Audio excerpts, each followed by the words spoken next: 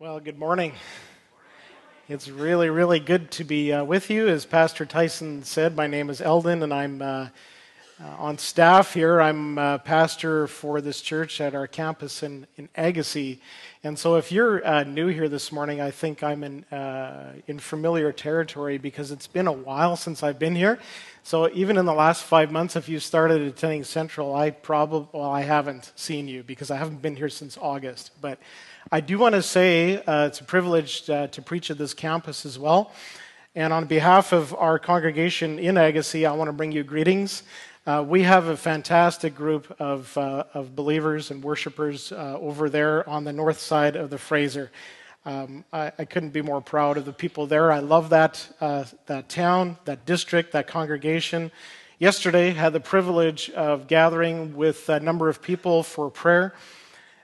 We had scheduled 9 till 10 in the morning to pray, and we were still growing strong by 10:30, and we just had to cut it off. There was so much to pray for.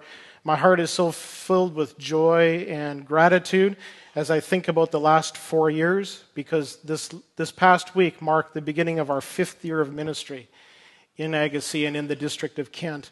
And so it has a good foundation thanks to the loving support of really the home church, so to speak, the home campus here in Chilliwack, and all of your prayers and your giving. I do want to, as we engage in elder nomination process and discernment as a church, please pray for our Agassiz campus that God would raise up at least one godly man who would say, I want to join the team for Central Wide to give support, to make good decisions, and to represent really our campus there. So I'm praying about it. Would you pray with me? This morning, we're back in the Gospel of John, so if you have your Bible here, please open it up to John chapter 17 as we continue our series in the book of John. This is our 4th go-around, 4th year in a row. We're going to wrap it up, I do believe, this spring as we look towards Easter, and so a fantastic way to do that in the Gospel of John. This series has been, I don't know about for you, but it's been fantastic. I love the Gospel of John in particular. It was Darrell Johnson who said the Gospel of Matthew is primarily about what Jesus taught. Now, there's crossover in all of these things, but I'm talking primarily Matthew about what Jesus taught, Mark about what Jesus did. The Gospel of Luke kind of combines what Jesus taught and what he did and talks about how he did it under the power of the Holy Spirit, through whom he was clearly given birth and filled for his ministry. But it is the Gospel of John, said Johnson, that tells us who Jesus is. And that's why I love this Gospel, because it is so relational. It reveals the heart of Jesus and his relationship with the Father and the Father's heart for us in sending Jesus.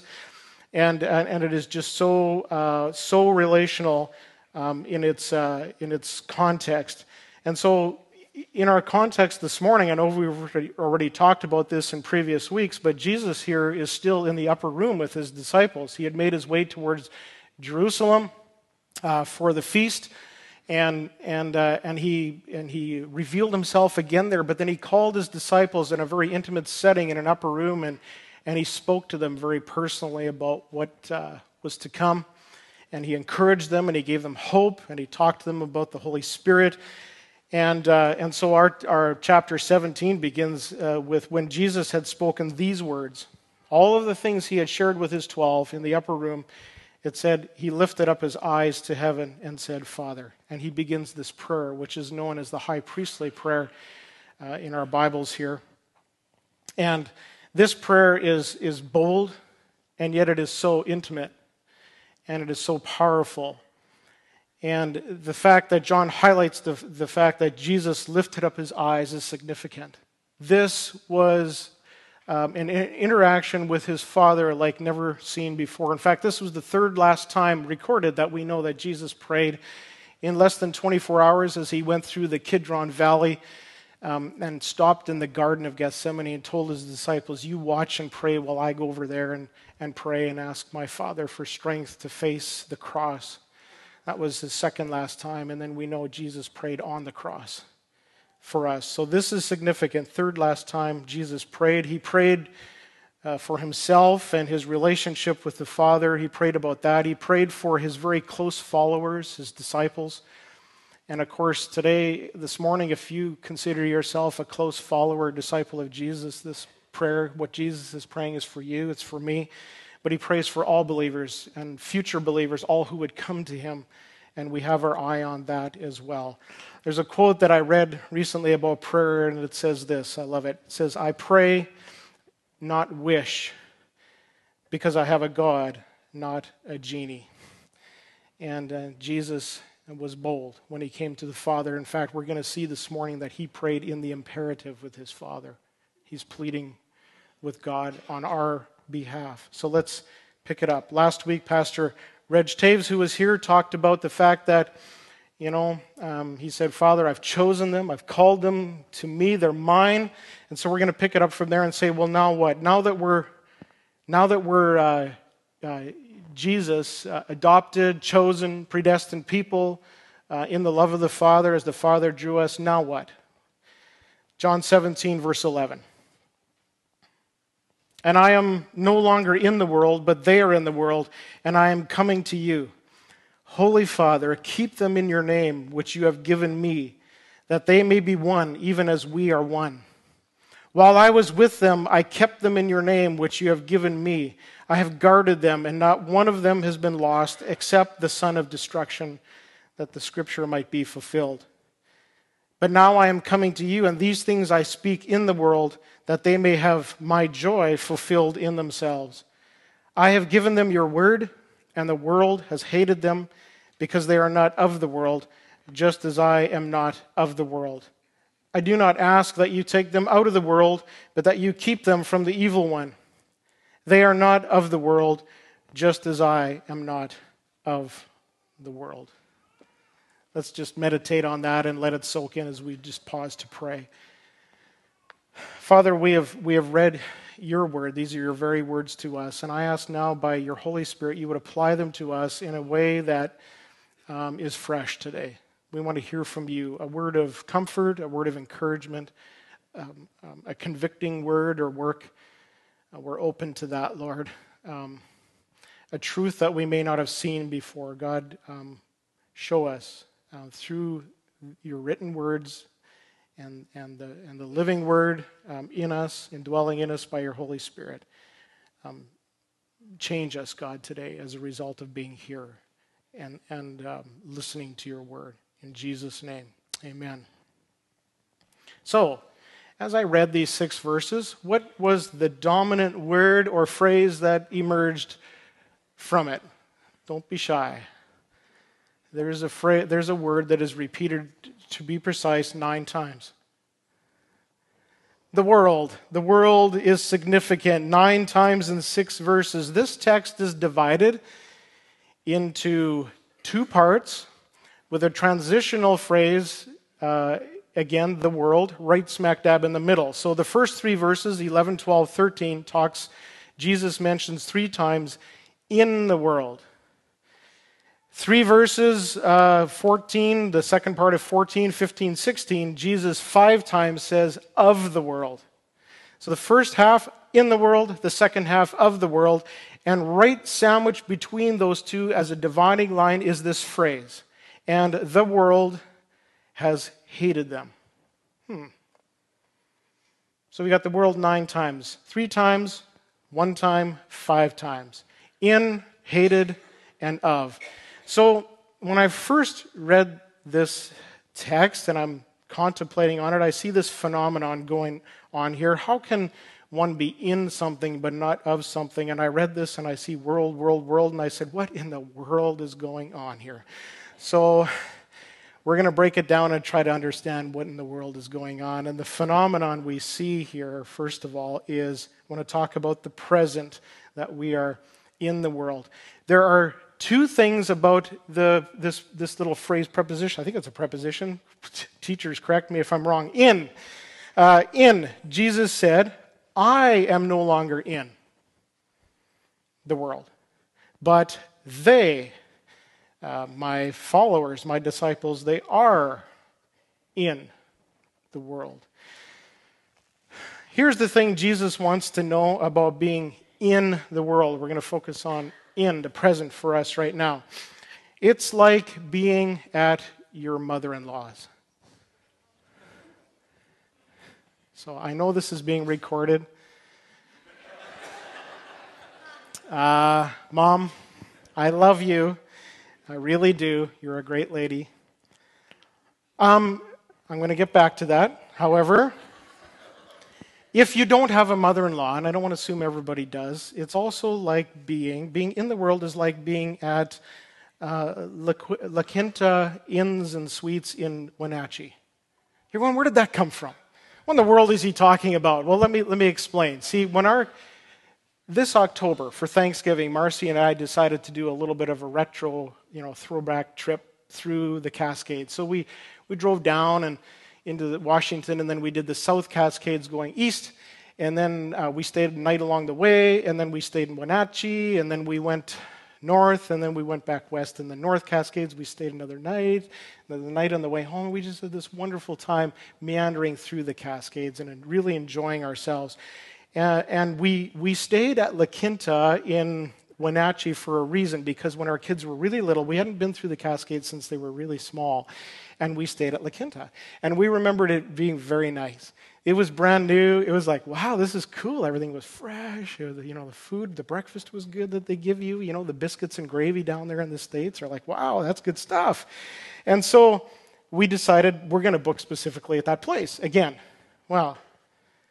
It's called Inns and Suites, but there was nothing in or sweet about it. At all.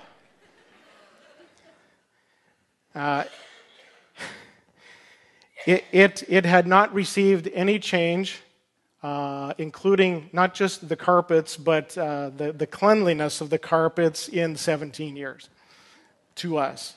It was so, it had, for sure, the breakfast wasn't nearly as good as we remember, blah, blah, blah. But it had some good things about it, just like being at mother-in-law's place, depending, of course, on how good the food is. But that's my standard right there. It's all about the food. But you see, La Quinta and mother-in-law's place is definitely a place that you don't want to land long-term. All right? You just don't. The world is a place where we are positioned temporarily to be salt and light. We have to check our attitudes as we go to La Quinta, as we go to mother-in-law's place, and be gracious, and we have to conduct ourselves well. We are positioned to be salt and light, not hidden but on display as a beacon of hope to the world, sprinkled, permeated throughout society to bring a good flavor, a good aroma, the flavor, aroma, and light of Christ in a place that is permeated with the stench of sin and dismal darkness. We are in the world for one reason: to make Christ known. Amen? That is why we're in the world, to make a difference. And our time here is short. Hence, the second part of the phenomenon that we see is what I call, I'm an alliteration guy, everything starts with P, the persecution. So we have being in the world, the present, we have persecution. Jesus, in this dividing line between in and of, says, I've given them your word, and the world has hated them because they are not of the world. Listen, if you this morning are committed to living according to the truth, the principles, and the values of God's word, and if you don't participate in or fully embrace the things that this world says are so important, then you are going to be hated in this world. And that's actually a good thing, because it means that you're doing something right.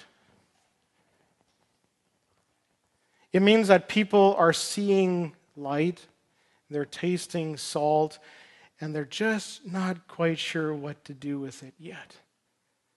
See, if we conduct ourselves properly, people look at us and they have this aversion and yet this attraction at the same time. What's going on? Why are they like that?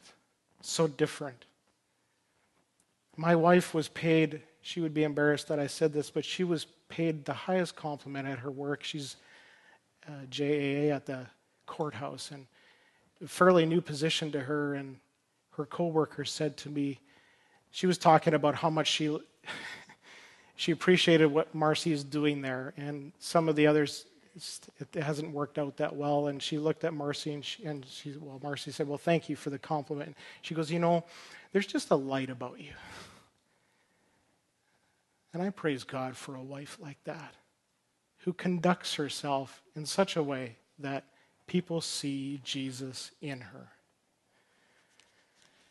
And that's good. I want to bring you back to John 15. Let's back up a little bit, verses 18 to 25. Jesus said, if the world hates you, know that it hated me before it hated you.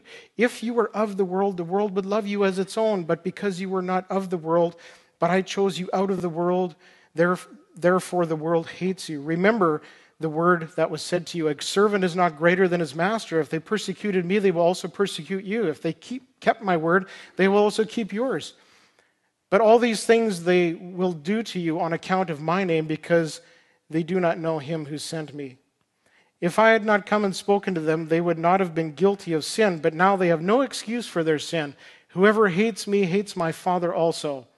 If I had not done among them the works that no one else did, they would not be guilty of sin, but now they have seen and hated both me and my Father. But the word that was written in their law must be fulfilled. They hated me without a cause.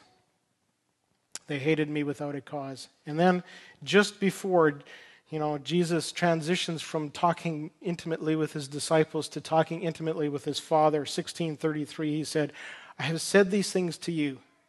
And he's saying them to us this morning. I have said these things to you, that in me you may have peace. In the world you will have tribulation. But take heart, I have overcome the world. And Paul picks up on this again in Timothy, 2 Timothy 3, where he said, indeed, all who desire to live a godly life in Christ Jesus will be persecuted. Now, we have to be careful how we use that word persecuted, because I don't think we have any clue in our context here yet what that really means. Yes, we experience some hatred by people. We experience for sure some opposition. We know what's happening right now in government and how there's opposition to those who hold different values and all of that. But it has nothing to do, or it is no comparison to what Ed Stetzer wrote in an article just a few days ago, January 16th this year, in an article called What Persecution Is and Isn't and How to Respond to Open Doors 2018 World Watch List. And Stetzer says, if you want this article, I can send you a link to it. I can email it to you. He said, our misuse of persecution disrespects believers for whom any public reference of their faith could mean death. And then he said, we have this little debate, in our culture about, the opposition or the pushback we receive when we say Merry Christmas and somebody says Happy Holidays, right? But he said, go to the 2018 World Watch List for Open Doors and consider the 3 top countries on the list that experience true persecution: North Korea, Afghanistan, and Pakistan. In fact, Pakistan is number 1, scores highest in terms of incidents of church or building attacks, abductions, forced marriages, etc. But in order of persecution is North Korea, Afghanistan, Pakistan. And then he said this, but we mustn't overlook another important facet of the report, one that gives us a picture of the kinds of persecution our brothers and sisters in Christ experience on a day-to-day basis. During this most recent reporting period, Open Doors found that 3,066 Christians were killed, 1,252 were abducted, 1,020 were raped or sexually harassed, and 793 churches attacked because of their expressed faith in Christ. Same day, January 16th, I got an email from Randy Friesen, who's the director of MB Mission, the conference denomination that this church belongs to. And Randy Friesen said 5 days ago, it was called Crisis in Congo. And he said, this isn't too far away from where Tyler and Cheryl are. Said 5 days ago, I heard another tragic story from the civil war in the Democratic Republic of Congo. I want to share this with you to help you understand the urgency of the need and give you opportunity to respond. Her name is Helene Kuma, and she is mother of 6 children. She and her family were living in the Kasai province when rebels started invading that area. Her family was attacked in the bush. The intent of the rebels was to rape her in the presence of her children and her husband. But her husband intervened, begging the rebels to stop. So they turned on him and killed him in the presence of his family.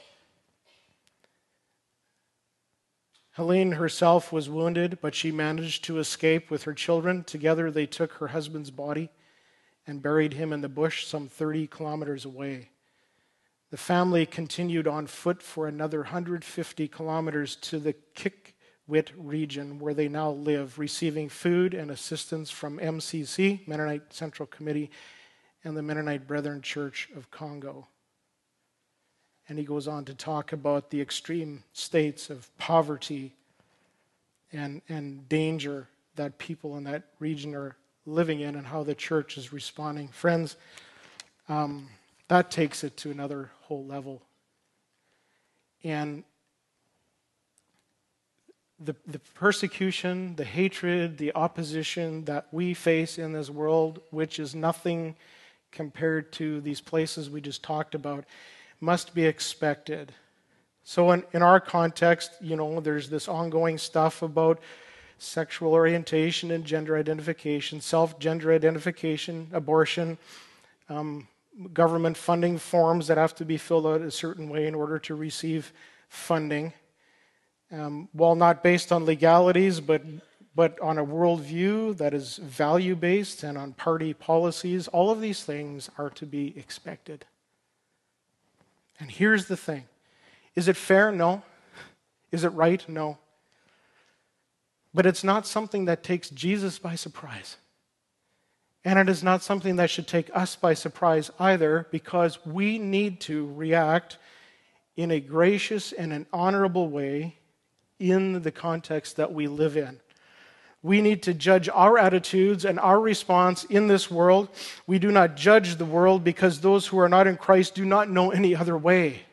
And that is precisely why we're here. To love them as God loved the world. God so loved the world that he gave his Son, and if we're in Christ, we have no choice but to love the world the way our Father does, and to win them through our appropriate witness.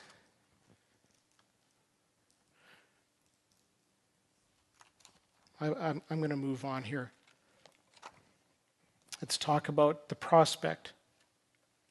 We are not of the world.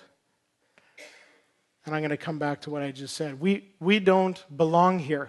We are not of this world. This world is not our home. And so if you feel a little bit off in this world, that's good. You should feel off. In early December, Marcy and I, my wife and I, were blessed to take a quick, unexpected trip to La Paz, Mexico.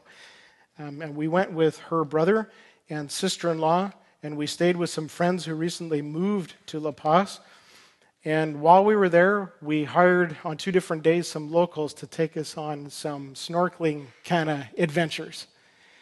Rough life, I know. I shouldn't be talking about this. But nonetheless, these adventures were very cool. We bartered hard. We got some great local guys who gave us a fantastic time. And we were like, this was not in an aquarium. We were in the wild. And so first day, second day we were there, but our first little excursion, we went several kilometers off the coast in the Gulf, California, and we saw all of a sudden we're looking for pods of whale sharks. Well, we saw first pods of dolphins that were jumping all over, and then all of a sudden we saw some whale shark activity because this is the time of year when they're coming in close to feed and all of that. And it's like, okay, as soon as we spotted them, we headed over, and it took a while, but then our guide said, okay, 5 of you in the water. And Marcy's like, get your mask on, snorkel up, get in the water now. And Marcy's like, You want me in there with that thing that weighs like 39,000 pounds? Like, if you don't know what a whale shark is, like, look it up. It's actually technically the largest fish in the world. It is not a mammal. It's not truly a whale, but it's not a shark with big teeth. Like, they're friendly. However, they're huge, and it's unnerving to be in their territory, in their environment. It was strange. And I got in, second batch, the first 5 swam for a while. I got out, there's 5 of these things swimming around, and I'm following one, and I go down in the water, and one of them is looking at me straight in the face. You know, Jonah and the whale, like seriously, I could have swam in it. Like, I'm not kidding. That was unbelievable. And then the next day, we took another little excursion, this time 64 kilometers up the coast to this rock island that is just inhabited with what do you call them? Sea lions. And then there's like tons of like tropical fish swimming around. There's a reef around it, but there's this like island with just hundreds and hundreds of sea lions and in the water. Okay. And these guys are swimming around you and nipping at you a little bit and just playing and just doing their thing. And, you know, they have a natural flipper, which makes them go through the water with grace. And we get in with these little rubber things and we're like, what are we doing in here? Peter said, "Beloved, I urge you as strangers, foreigners, aliens, sojourners passing through, not meant to be here forever, exiles, to abstain from the passions of the flesh, which wage war against your soul." And then he said this, "Keep your conduct among the Gentiles. Keep your conduct in the world honorable, so that when they speak against you as evildoers, the hatred, they may see your good deeds and glorify God on the day of visitation." See, that's the key. We need to, in our world, it's not our home, it's not our environment, but we need to live honorably with conduct that gives glory to God and points people to Jesus. So that's the phenomenon, in, hated, of, and then within this, John talks about a couple of promises. Let's talk about the promises real quick here. The first promise we see in here, so yeah, we're hated, but the promise is protection. Verses 11, 12, and 15. Jesus prayed. This is where Jesus gets adamant in prayer. These are imperatives in the present tense. Father, keep them, guard them, deliver them. I have kept them. I've been faithful to you while I was in this world, but I'm going home to you now, Father. I'm leaving this world shortly after I endure the cross, and I'm seated again at your right hand. And I'm no longer in the world. But they're here, so Father, please keep them.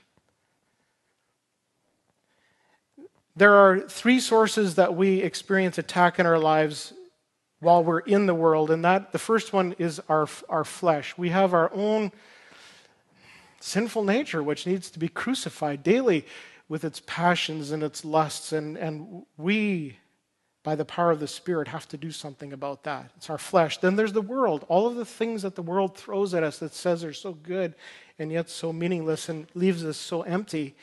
And then there's the evil one.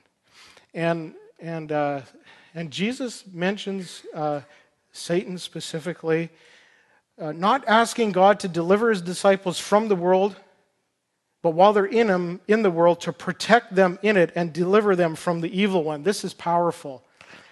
Jesus himself is praying for our protection. And that means that the evil one, our enemy, is a force not to be feared, but definitely to be reckoned with. I want to read a little bit from Peter here. 1 Peter chapter 5, verse 6. "Humble yourselves, therefore, under the mighty hand of God." James says, draw near to God. It's the way same idea. James says, draw near. "Humble yourselves under the mighty hand of God, so that at the proper time he might exalt you." Not now, but it's coming. "Casting all of your anxieties on him, because he cares for you." Sometimes living in the world can be a bit fearful, cause some anxiety.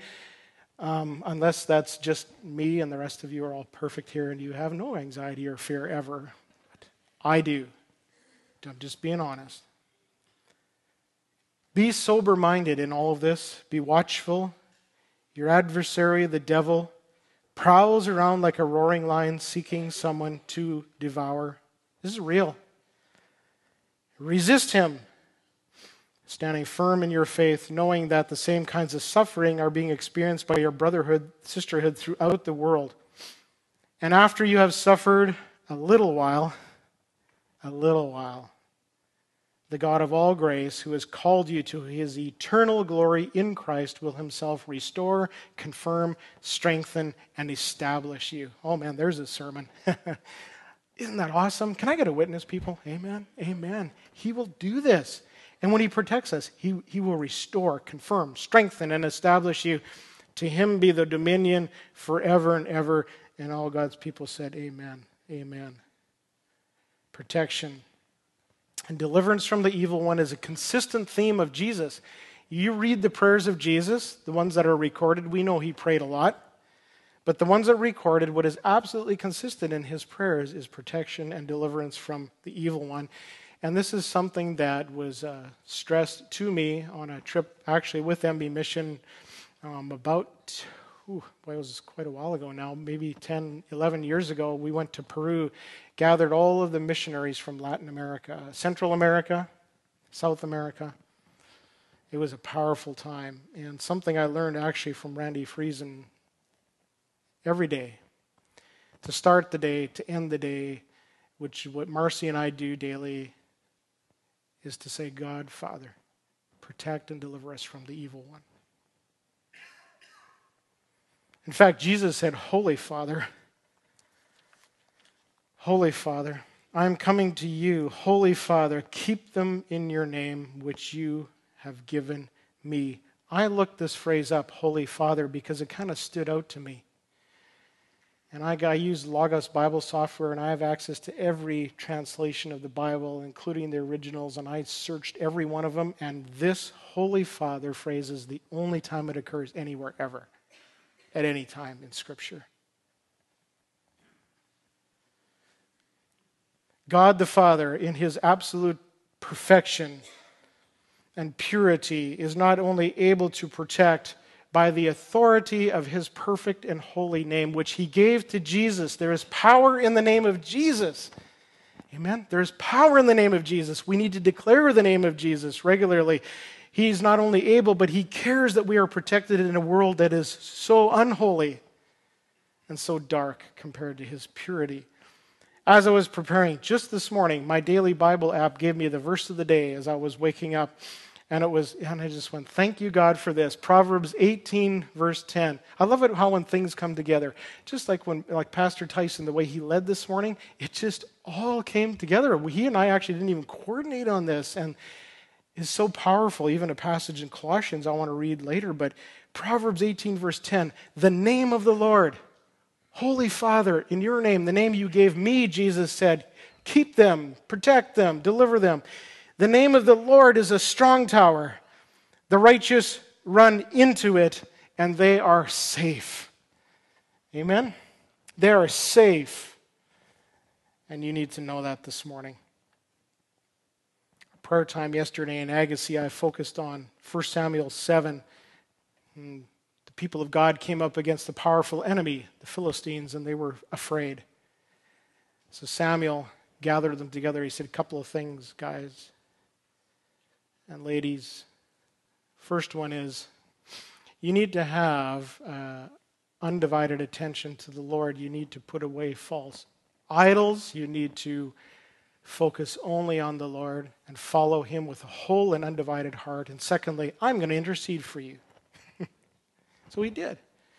And Samuel, it said, cried out to the Lord, deliver us.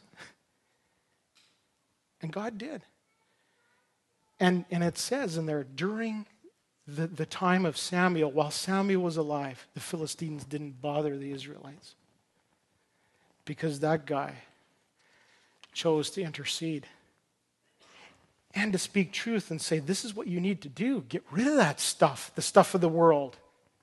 Undivided loyalty to God.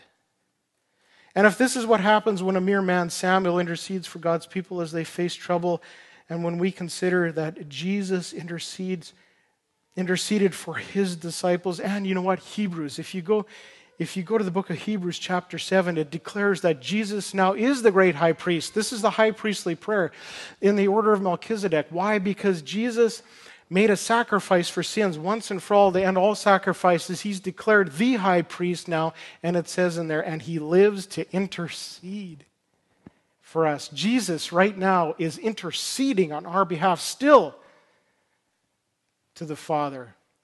That ought to get you excited. And we consider Samuel, we consider Jesus. It should not only strengthen us and encourage us, but also strengthen our resolve to pray for others who need rescue, who need protection, deliverance. There have been many times where Marcy and I have ached and we're literally sick over the challenges facing those that we love in our family.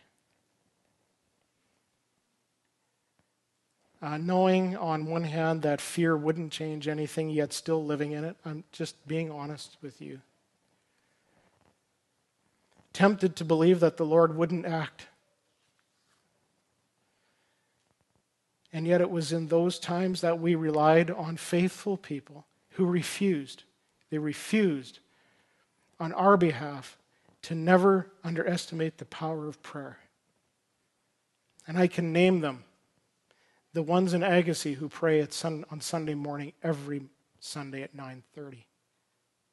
And who pray every day of the week for us.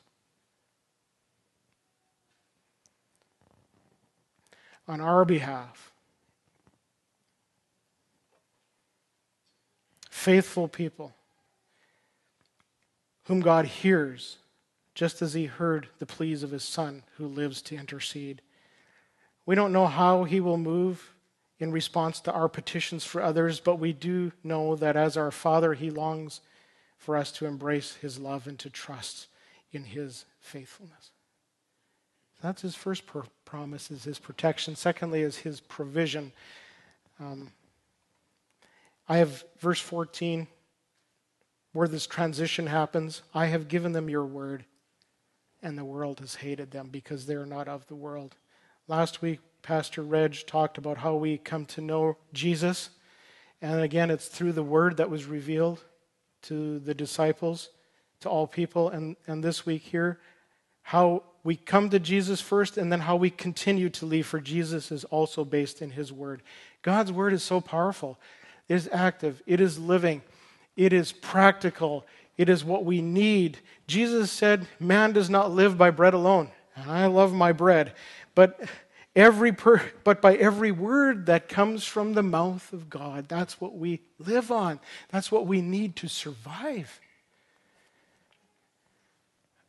Marcy's dad, my father-in-law, is a Christian counselor. He has a master's and a PhD in biblical counseling, but just such a down-to-earth, crazy guy.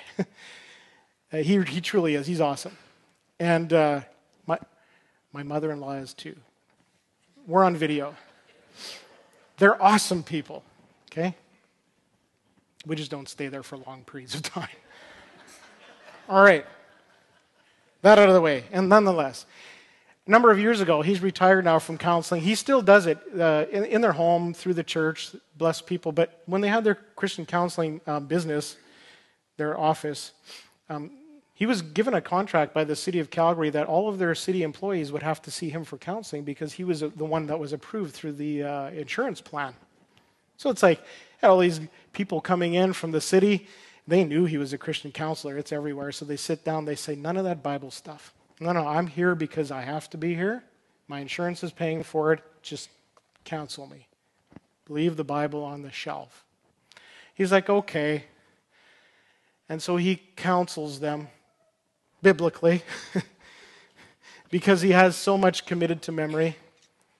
And he knows what the Word of God says, and he left his Bible closed, but he counseled them. And he told me after 3, 4 sessions, 5 sessions, whatever, he'd say, so how's it going? How's it working for you? Like, this is great. Like, things are changing in my life. I'm putting into practice what you're telling me, and it's working. And they're like, This is cool. This is really good. Thank you for being my counselor. And then Dad would say, did you know that everything we've talked about in all of our sessions is all in the Bible? No. Show me. He's like, gotcha.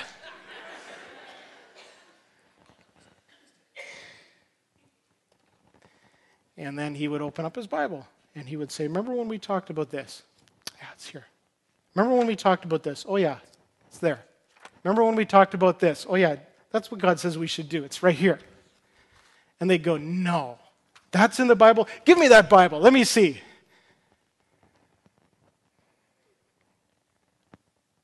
The Word. I've given them your Word. It's what we need. It's His provision to us. And so thrilled that Pastor Jessica took some of her key leaders, I think, and some of the women in women's ministry to a conference this past weekend called Women in the Word. We want to be being about the Word at Central because there's change. I hate drawing attention to it, but you can see this ink on my skin, and it's not an endorsement, okay? So I'm just talking personally about what I did, but it's Hebrews 4, verse 12, and it is a sword of the Spirit, also in the shape of a cross with a crown of thorns on it. Hebrews 4:12 and 13 says, for the word of God is living and active, sharper than any two-edged sword, piercing to the division of soul and spirit, of joints and marrow, discerning the thoughts and intentions of the heart. And no creature is hidden from his sight, but all are naked and exposed to the eyes of him to whom we must give an account. And this is a reminder to me of the living word, Jesus Christ, and his written word, and the cross of Christ. Those three things so important to me because I know that I must give an account one day. And it is the word that will expose all of my motives and attitudes and my heart. As it's taught, as it's read, as iron sharpens iron, as brothers and sisters living in community. Oh man, the verses I could share with you, write them down. I don't have time to go there. We're already running out of time. Isaiah 55, 10 and 11. You know, God said, I'm going to send forth my word, and it will not return void. It will accomplish every purpose for which I sent it. It will. Romans 12, don't be conformed to this world, but be transformed by the renewal of your mind. That's where the word comes in. Psalm 119, you are my hiding place, my shield. I hope in your word. And on and on. Hebrews 1 verse 3, he upholds the universe by the power of his word. There's power in the word of God. And that is his provision to us. So finally, what is the end result? We got to wrap this up. The product. What comes about as all of this? First, to keep with the P words, is our peculiarity. We're to be different. We're to be unique. We're to be noticeable in the world, not because we're odd, but because we're unified. Jesus said, keep them in your name, which you have given me, that they may be one, even as we are one. Unity. John earlier in chapter 13 said, I give you a new command, love one another, because if you love one another, everybody will know that you're my disciples. If you love one another, if you're unified, if you're together, you're tight. John Maxwell, I've had the privilege of going to a number of his seminars and reading some of his books and whatnot, and he shared a story about his first church. It was a small rural church of about 80 people, and he went to this little church, and these smaller churches, they have a lot of like potlucks and meals and whatnot after the service, and for whatever reason that comes up, they're eating together. Just my kind of place. And a lady who was new to the church came into the kitchen, and she took out her dessert, and she took out her little tub of Dream Whip, and she started to put it on the dessert. And the lady who was in charge of the kitchen that had been there since before Adam said, "Oh, we don't use fake whipped cream in this church. We only use real whipped cream," as she took the scraper and slid her dessert off the plate into the garbage. Whew. Those church kitchens, wow. Needless to say, her actions did not do much for church unity that day. or in the days to come. Ephesians, Colossians, Pastor Tyson highlighted it, Colossians, the way you used to live in the world, put it off. The way you ought to live with humility, kindness, forgiveness, love towards one another, bearing with one another in love, Paul said. Living in a manner worthy of your calling, all guided by the Word. Let it dwell in you richly, the Word, because that's what changes us as we act the way we should, maintaining the unity of the Spirit through the bond of peace. We need to work hard toward this. When I was hired at Central Community Church going on, 4.5 years ago, I guess, around there, when I was interviewed, I remember the spot. I remember who was there. I remembered very clearly, but I only remember one question really that was asked of me. Sorry, elders lead team at that time. But this stands out to me, okay? So Pastor Ron was there. He was our lead pastor at that time. Ernie was there. Jeremy Harder was there. Richard was there. Stobie. Joe Massey was there at that time. And Ernie looked me square in the eyes. And he said, Eldon, will you do all you can to protect the unity of this church? And that spoke to me. And you need to know that. That is the kind of leadership we have in this place that cares so much about Central Community Church that they would challenge their staff to say, are you doing all you can to guard the unity and protect the unity of this church? So thank them for that. We got to get used to this because in heaven, there's going to be all kinds of diversity of ethnicity, of language, of tongue, of people, all worshiping together. And this is our preparation. The second outcome is pleasure, joy, that my joy may be in them. Remember that passage from Isaiah 55 about God's word not returning void? It will accomplish its purposes. The follow-up verse to that, 12, is this. For you shall go out in joy and be led forth in peace. The mountains and the hills before you shall break forth into singing, and all the trees of the field shall clap their hands. We have an opportunity now to clap our hands in worship. It says the trees are going to do it. There's so much joy in living under God's word and how it affects change in our lives. We ought to clap for joy.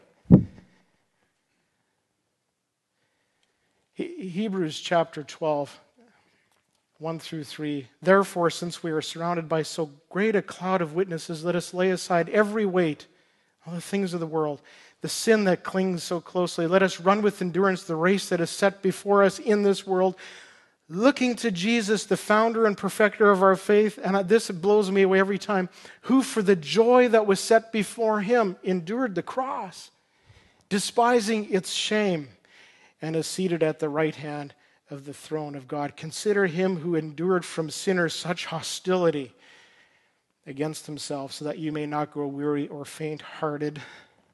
I love that. Joy.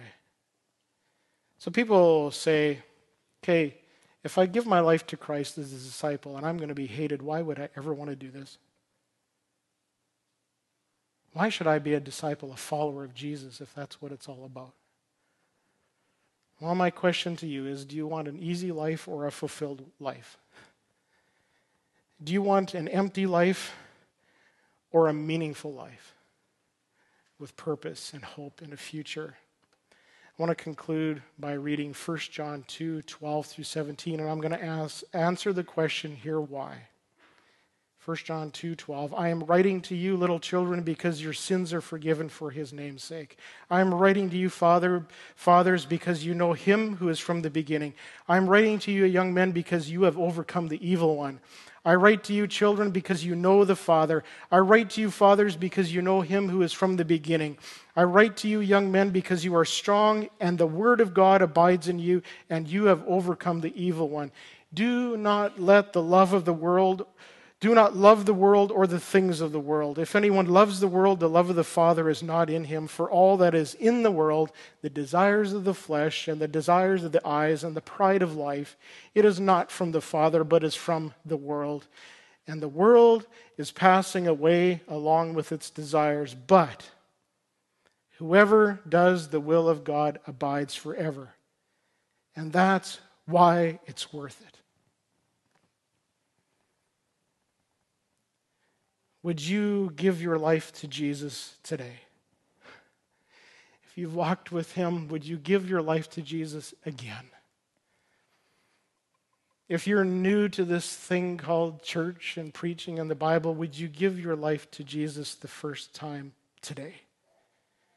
Erwin McManus said this, "For many, the only hope of faith is that one day we will leave this earth and be free from a future that is filled with fear. Often our best hope has been that Jesus would come back soon. Yet I am convinced that's true. Yet I'm convinced that this is exactly the wrong viewpoint for any of us who live by faith. Faith is the fuel of the future. And if God is the God of yesterday, today, and tomorrow, then tomorrow should fill us with inexplicable hope. No matter how bleak the present may seem for those of us who believe, the future is always full of hope. Because he lives, he's no longer in the world. Because he lives, I can face tomorrow. Because he lives, all fear is gone. Because I know he holds the future and life is worth the living. Just because he lives." Let's pray.